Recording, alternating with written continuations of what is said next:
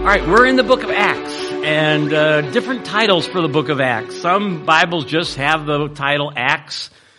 Other Bibles list the title of the book Acts of the Apostles. Others entitle it the Acts of the Holy Spirit, which is kind of the one that I like for a title for the book of Acts. But this morning we're going to continue our study for the book of Acts. And isn't it interesting how dependent we are on power and power. We were scrambling this morning. Well, the tech team was scrambling this morning to get our computers talking to the internet, and right before the service, it kicked in so we can have our screens this morning. I don't know if you remember this. 20 years ago, there was a major power outage in the United States of America. It was August 14th, 2003. Let me read the news report. A major power outage knocked out electrical power across the eastern United States and parts of Canada. Beginning at 4:10 p.m., 21 power plants shut down in just 3 minutes. 50 million people were affected, including residents of New York, Cleveland, and Detroit. Maybe you remember where you are when this happened, again, almost 20 years ago. The outage stopped trains and elevators. That would be the last place I want to be when a power outage happens. But it stopped trains, elevators, disrupted everything from cellular service to operations at hospitals and traffic at airports. Boy, we need power, don't we? And some of us experienced not too long ago ice storm and being without power. And I've noticed it's kind of fun for 24 hours. But then 48 hours, 72 hours, and as some of you experienced a whole week without power is challenging. This morning we want to talk about power, and we're going to specifically think about the healing power of Jesus in the book of Acts. The healing power of Jesus. There are three major power sources in the book of Acts. There's the power of the Holy Spirit, Acts 1:8, but you will receive power when the Holy Spirit comes on you. And that's what happened on that day of Pentecost. The Holy Spirit came, and here's Peter, and he stands up, and in the power of the Holy Spirit gives this sermon, and 3,000 people come into the church. The power of the Holy Spirit. The other power source in the early church was prayer. It was something that they were devoted to. It was something that those 120 disciples in the upper room, when Jesus had waited in Jerusalem for the promise to come, what were they doing? They were praying. Peter and James end up in prison, and what's the church doing? It's praying. And so the Holy Spirit, power source number 2 is prayer. There's another power source in the book of Acts, and it's the Word of God. We read in Acts 4:33, with great power, the apostles continued to testify to the resurrection of Jesus. So they were proclaiming God's Word, and God's Spirit moved all through the book of Acts. And by the way, isn't it interesting? We have those three power sources available today to us, don't we? Holy Spirit lives within us. We can pray at any time, and we've got God's completed revelation. So this morning we want to think about the healing power of Jesus, and let's look at, we're going to look at Acts chapter 3 and a little bit into Acts chapter 4, but let's look at Jesus' mandate to the 12. That's where we're going to start just for some context here. Jesus' mandate to the 12. Luke chapter 9, verses 1 and 2. It says, when Jesus had called the 12 together, listen to this. He gave them power and authority to drive out all demons and to cure diseases. And he sent them out to proclaim the kingdom of God and to heal the sick. So here's Luke chapter 9. And Luke says Jesus gathers the 12 together and he gives them authority. What? To heal people, to cast out demons, and to proclaim God's kingdom. Now, when you read through the entirety of Scripture, oftentimes that God gives miracle power to the prophets and to the apostles to authenticate them as God's messengers. And so God, during this special season, has given the apostles the ability to heal people. Acts chapter 5 is an interesting passage, and we'll look at it in a few weeks, but it says the apostles performed many signs and wonders among the people.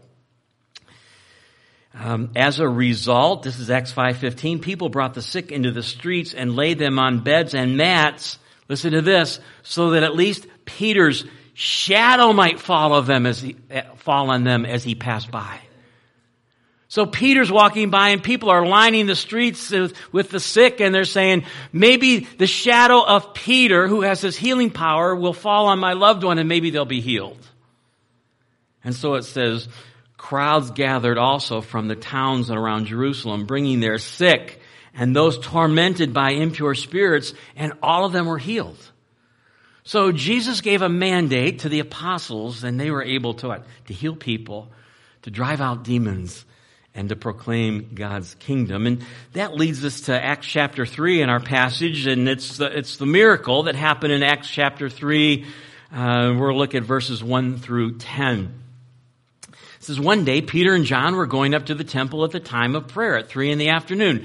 The Jews had 3 times of prayer daily. Morning prayer, and then also a afternoon prayer at 3, and then an evening prayer.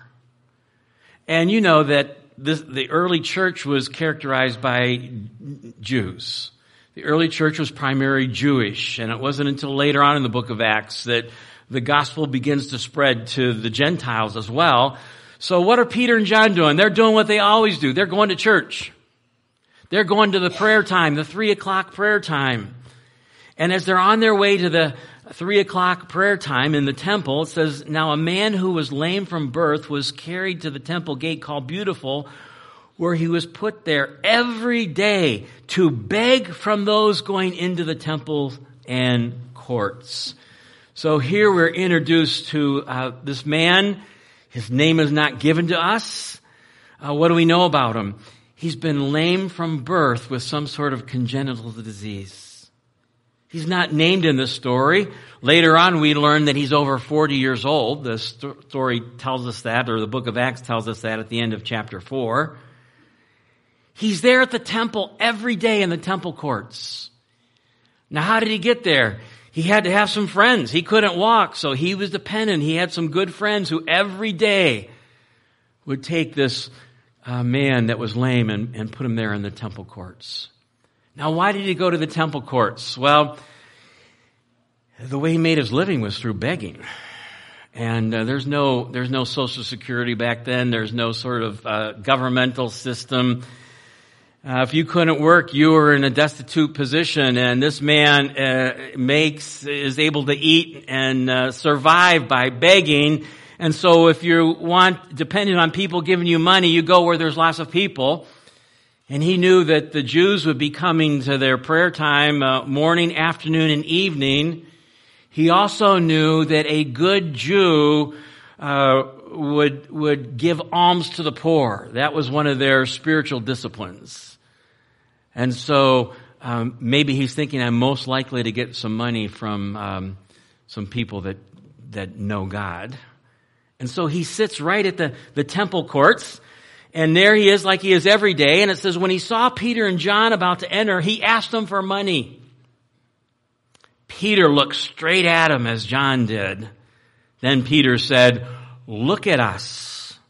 So the man gave them his attention, expecting to get something from them. Notice Peter's response. These 9 words changed this man's life forever. Peter says, silver or gold I do not have, but what I do have I give to you. Here it is. Here's the 9 words. In the name of Jesus Christ of Nazareth, walk.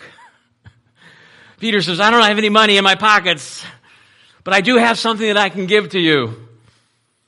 I have the ability to heal you through the power of Jesus. And so in the name of Jesus, a man who's never walked is going to get up and walk.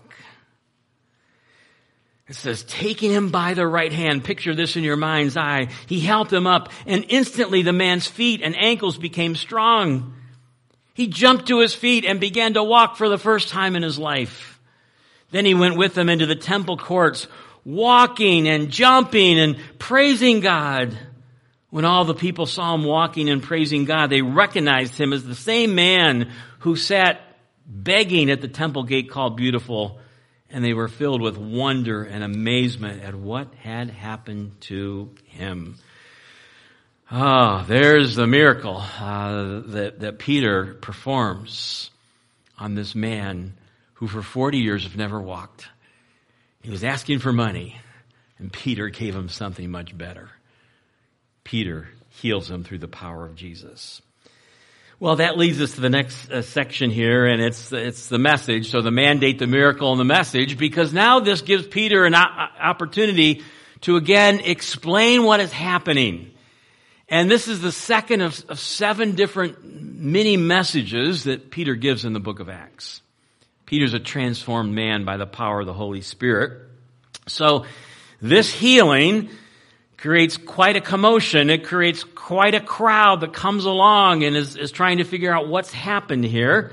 And so let's look at it beginning in verse 11. It says, while the man held on to Peter and John. So he's so grateful. He's embracing Peter and John who have healed him. All the people were astonished and came running to them in the place called Solomon's Colonnade. When Peter saw this, he said to them, fellow Israelites, why does this surprise you? Why do you stare at us as if our own power or godliness we have made this man walk? The God of Abraham, Isaac, and Jacob, the God of our fathers, has glorified his servant Jesus. So he's basically saying, we didn't do this. The power of Jesus did this. And now he's going to tell them the gospel. And you know what the gospel is. Sometimes we come to people with, mixed news and we say, you want the good news first or the bad news first? When you give the gospel, the bad news comes first. The people can't come to Christ unless they know they're lost and they need a Savior. So Peter's going to tell them the bad news, but then he's going to tell them the good news. Let's look at it. This is the God of Abraham, Isaac, and Jacob, the God of our fathers, has glorified his servant Jesus. Peter doesn't pull any punches here. And this is about 6 weeks, 7 weeks, maybe 2 months after Jesus was crucified, so this is fresh. You handed him over to be killed, and you disowned him before Pilate, though he had decided to let him go. You disowned the holy and righteous one and asked that a murderer be released to you. You asked for Barabbas, a convicted murderer, to be released rather than Jesus. You killed the author of life. He is just going right to the heart of the matter. You killed Jesus. But here's the good news. But God raised him from the dead, and we are witnesses of this. We've seen the resurrected Christ. By faith in the name of Jesus, this man who you see and know was made strong. It is Jesus' name and the faith that comes through him that has completely healed him, as you can all see. So Peter gives the gospel, and he says, we didn't do this, Jesus did this. And by the way, you killed the Messiah. You killed the author of life. You killed the Holy One, the righteous one. You let Barabbas go and walked free and killed Jesus. He goes on in his sermon. He says, now, fellow Israelites, I know that you acted in ignorance, as did your leaders. But this is how God fulfilled what he had foretold through all the prophets, saying that his Messiah should suffer. Peter says, this actually was a fulfillment of God's plan. What happened wasn't an accident. This has been predicted and prophesied all through the Old Testament. Isaiah chapter 53, the suffering servant. Psalm 22.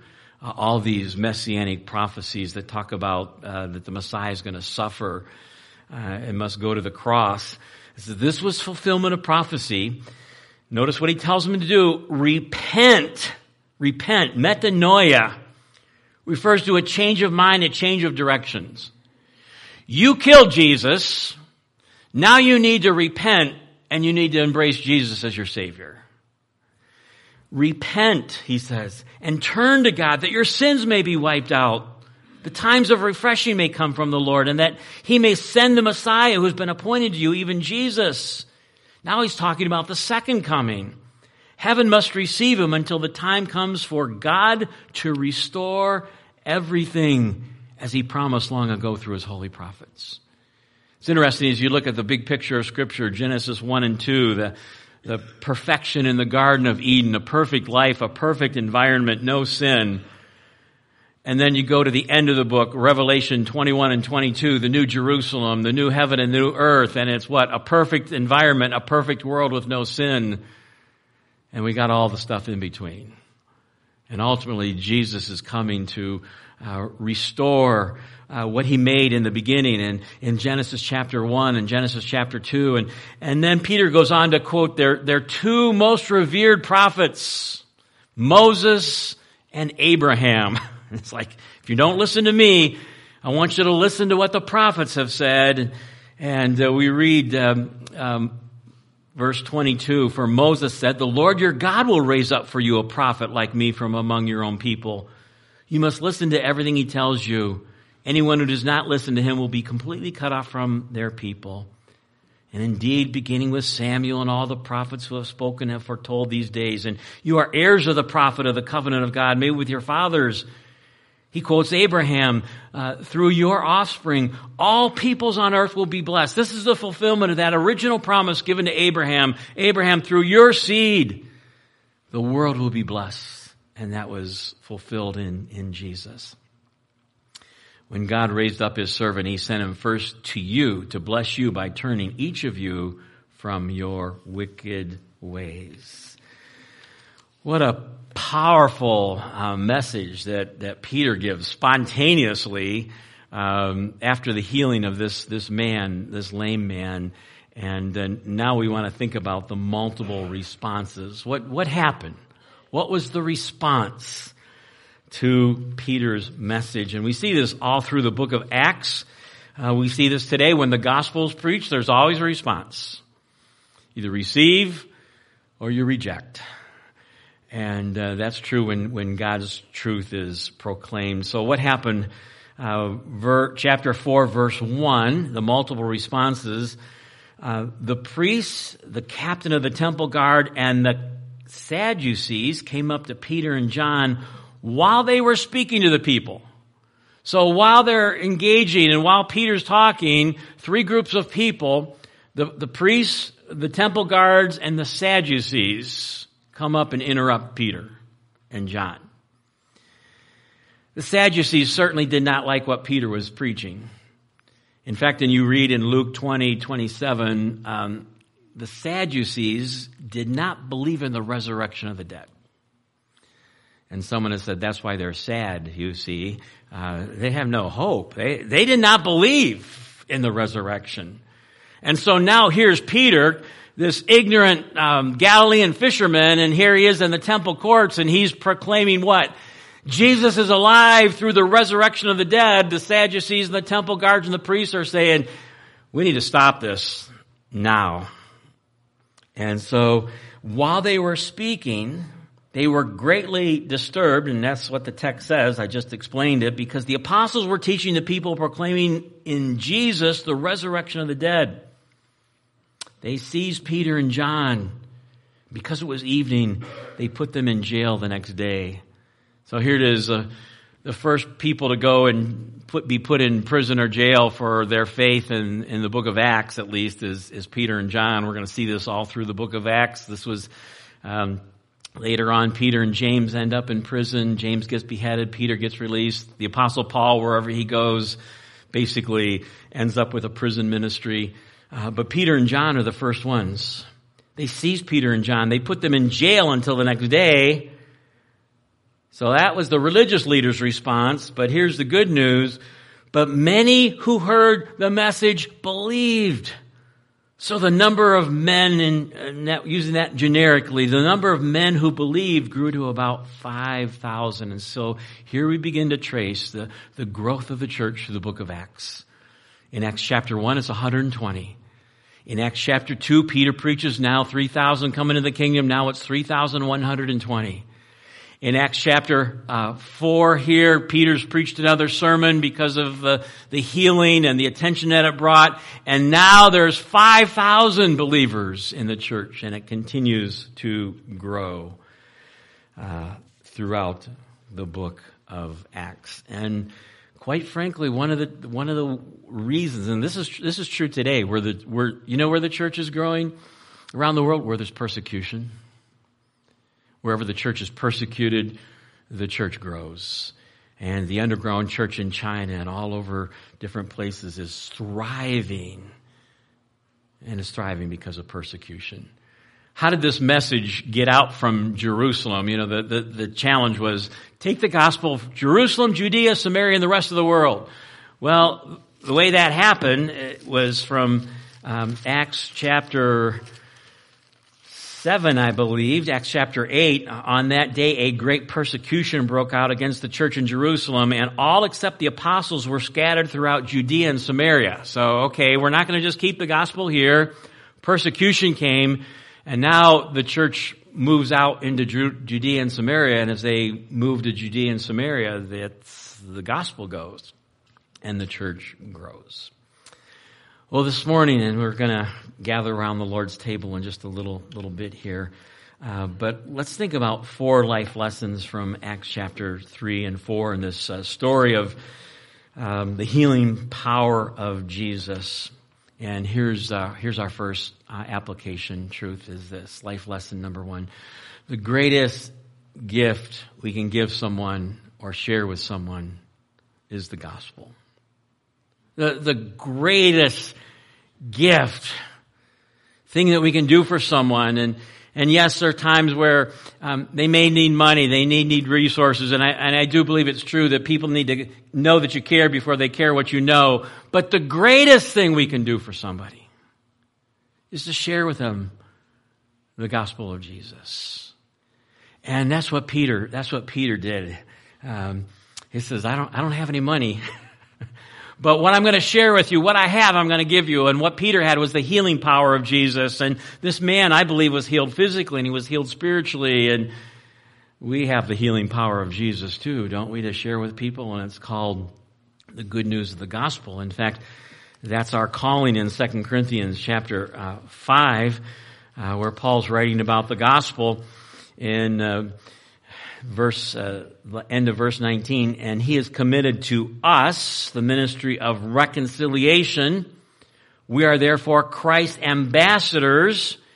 We implore you on Christ's behalf, be reconciled to God. So God has given to all of us this ministry of reconciliation. And here's the gospel. God made him, Jesus, who had no sin, to be sin for us, so that in him we might become the righteousness of God. That's pretty good news. God made all of us, those of us that put their trust in Jesus, who are headed for a Christless eternity, who are on basically death row. Jesus came and took our pain, our punishment, and then he imputed his perfection and his righteousness to our account. And now, when we put our faith in him and turn from our sin, we get to go to heaven for all of eternity. There's no condemnation to those who are in Jesus Christ. Sometimes the difficulty is we have a hard time forgiving ourselves for the past. God has completely forgiven every sin. He will remember it no more. Doesn't mean that he forgets because he's omniscient. It means he will no longer hold that sin against you because Jesus paid it all. And we can give thanks for that. Let me ask you a question this morning. You can answer it in your heart and mind. When was the last time you shared the gospel with somebody? I mean, that's our job. And we need to be ready and we need to be praying, and we got some Steps to Peace with God tracts on the back ministry table, and we need to carry that stuff around, and we need to be looking for opportunities to share Jesus. I mentioned my mom's going to heaven soon. But my sister, who's been going up from Fort Wayne, Indiana every weekend for the last month to be with her and As I mentioned, all three of our daughters are there right now, and I'll be there soon. They told me, man, and Mom was a pastor's wife, went through a lot of hard stuff in her life. A lot of hard stuff. But God redeemed her and changed her. And so in the last 6 weeks, she's led 3 of the workers at the home to Jesus. Three of the people that were coming in and caring for her. And I saw it firsthand last Sunday. I was there for about an hour, and one of the workers comes into the room. Mom looks right at the worker and says, "Do you know Jesus?" That was her first. "Do you know Jesus?" You know, when you know you're going to heaven soon, when you know that your time is short, man, she's cutting right to the chase. And that particular worker did know Jesus. He was a graduate of Cornerstone University, and I graduated from the seminary there, and so we engaged in a long conversation. But we need to be reminded that the greatest gift that we can share with somebody is to share the gift of the gospel. Number 2 is this. The appropriate response to the gift of salvation is a lifetime of praise. The appropriate response to the gift of salvation is a lifetime of praise. So if you're here this morning and know Jesus as your Savior, what's our response? It's a life of praise and gratitude. And look at symbolically here. How did this man respond to being healed and to coming to know Jesus?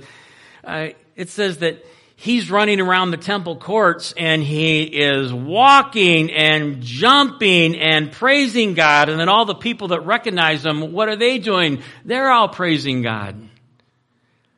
What was the early church doing as they gathered? And it says they broke bread in their homes and ate together with gladness and sincere hearts and praising God. And so, and I remember Dr. Joel Stoll saying this, if God does nothing more for you than to save your soul through the shed blood of Jesus on the cross, if he does nothing more for you, we owe him what? A lifetime of praise. And so Psalm 119, 164, the psalmist says, 7 times a day I praise you. The book of Hebrews, chapter 13, the author of Hebrews writes, through Jesus, let us continually offer to God, what? A sacrifice of praise, the fruit of our lips that openly profess the name of Jesus. And so, if God saved you this morning, we need to praise him. There's the chorus that says, praise him, praise him, praise him in the morning, praise him at the noontime, praise him, praise him, praise him when the sun goes down. There should never be a testimony meeting where there's absolute silence. We should be filled with a heart of praise for what God has done for us, a lifetime of praise. Life lesson number 3 is this, a reminder that Jesus is coming again. And we see that in Peter's sermon there in Acts chapter 3, verse 21. Heaven must receive him until the time comes for God to restore everything, as promised long ago through the prophets. So Jesus has to go back up to heaven, and this is Acts 1:11. This same Jesus who you've seen ascend to heaven will come back in the same way. He's coming again. And that's what Peter's talking about, that Jesus has ascended to heaven, but someday he's coming back, to restore everything. He's not going to come as the suffering servant. He's going to come riding on a white horse with a sash that says King of Kings and Lord of Lords. And he will rule and reign forever. It's called the blessed hope in Titus chapter 2, verses 11 through 13. We get to the last chapter of the book of Revelation. 3 times Jesus says, I'm coming soon. I'm coming soon. I'm coming soon. And so as we look around at the world and the direction of our world, the direction of our culture, one of the things that we need to be reminded of is that Jesus is coming back, and it's one day closer than it was yesterday. And we need to be looking and anticipating and living with the return of Christ in our hearts and in our minds. Number 4 here, then we're done. Here's the 4th one, life lesson. Proclaiming truth in our increasingly secularized, and I'll add godless culture, will become increasingly costly. So just as Peter stood up and in front of the religious elite, he's proclaiming the resurrection of Jesus and he ends up in jail. Guess what's happening in our culture today? That as we speak the truth in love, as we proclaim truth, it's going to be increasingly harder. It's going to be increasingly more costly. We may have to be prepared to pay some consequences. The nation to our border is a little ahead of the United States of America in this, but you can read some stories of, there's some Canadian pastors that are in prison this morning because they preached Jesus and they spoke the truth in love, and the government said, that's not acceptable. You're going to jail.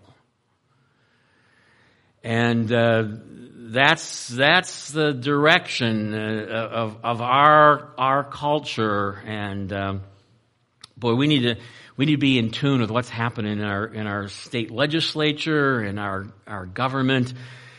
And I'm just going to give you a warning. It's going to be increasingly costly to take a stand for Jesus. We see it all through the book of Acts. Acts 4, Acts 7, Acts 8, Acts 12, Acts 16. They're all in jail for preaching Jesus. Scripture says all who live godly will face persecution. It's happening all around the world. The World Watch List produced by Open Doors every year lists the top 10 countries where intense persecution for Christians. And so we need to be prepared for that. Jesus warned us, and he says, in this world you will have trouble, but take heart, I've overcome the world.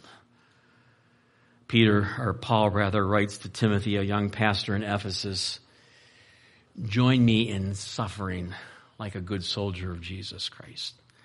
How'd you like that tagline to recruit your team?